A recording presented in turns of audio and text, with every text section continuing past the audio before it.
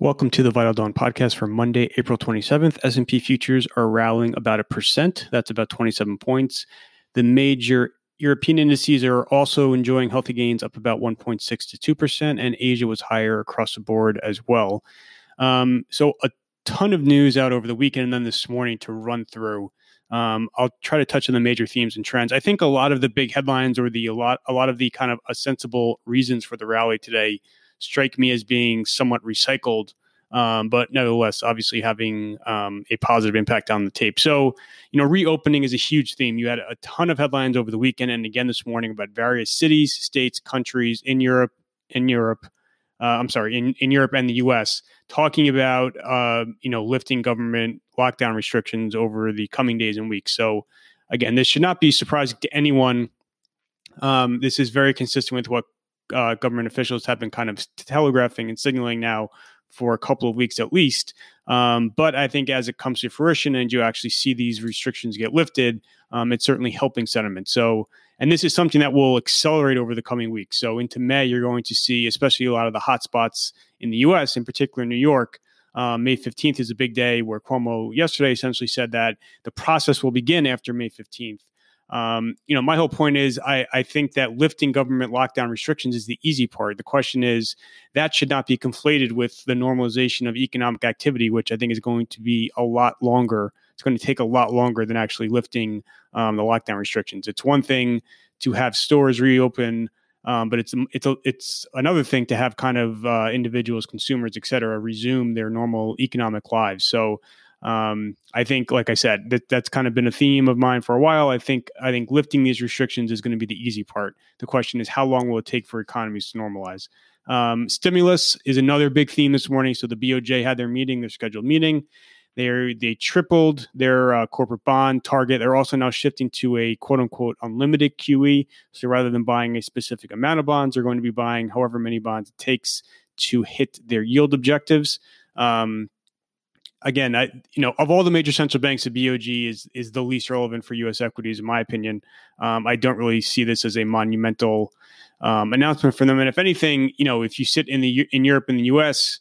and you look at the Fed and ECB adopt Japan-like monetary policies, this is now several years of enormous monetary accommodation from the BOJ to little effect. So, if anything, I think the fact that BOJ continues at this point in time to act this aggressively and to produce very, few tangible results should, if anything, be a negative for the U.S. and Europe. Obviously, it's not going to be the case immediately, but I think the BOJ is kind of a giant example of of how ineffective monetary policy can be, at a certain point in time.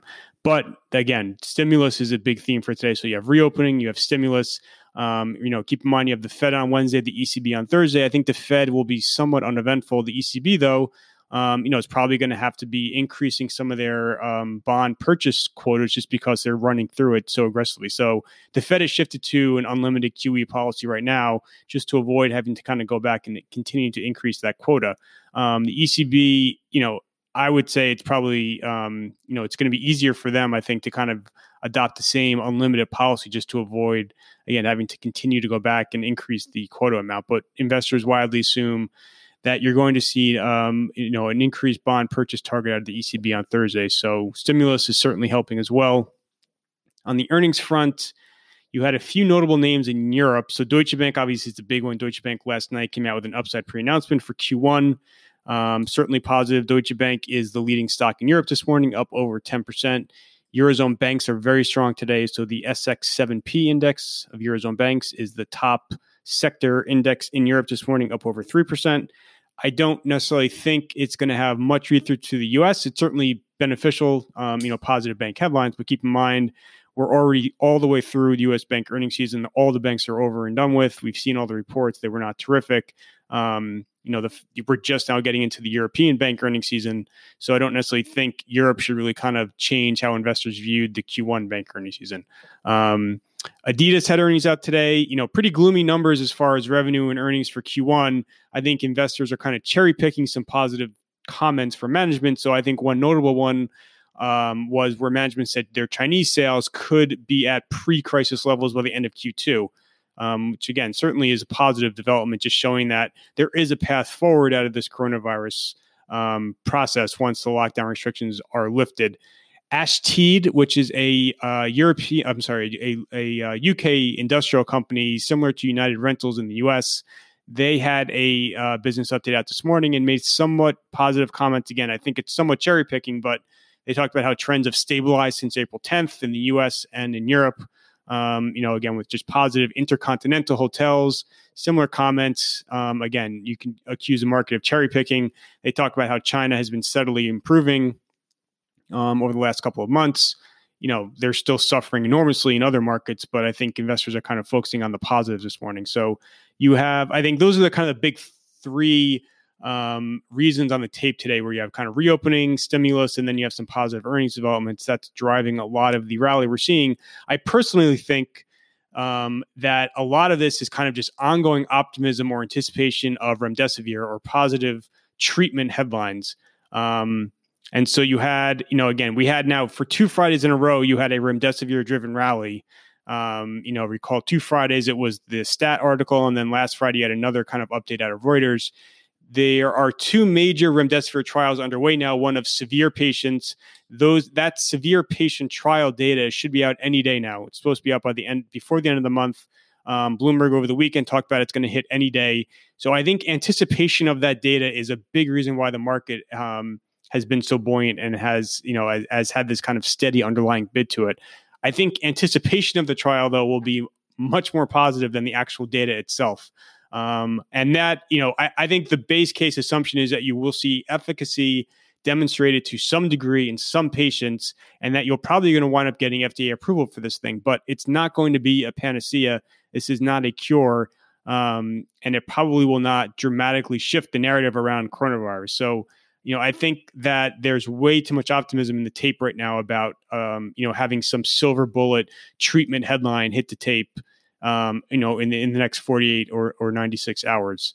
And like I said, I think anticipation of it is going to be much more beneficial for stocks than the actual news. So until that gets out of the way, I think it's going to be very hard for the market to really suffer a sustained sell-off. But like I said, I think when the data does hit, it's not going to be nearly as positive as a lot of people think. And that, again, that assumes that it will demonstrate efficacy and you will get FDA approval. So I don't think it's going to be a complete failure by any means.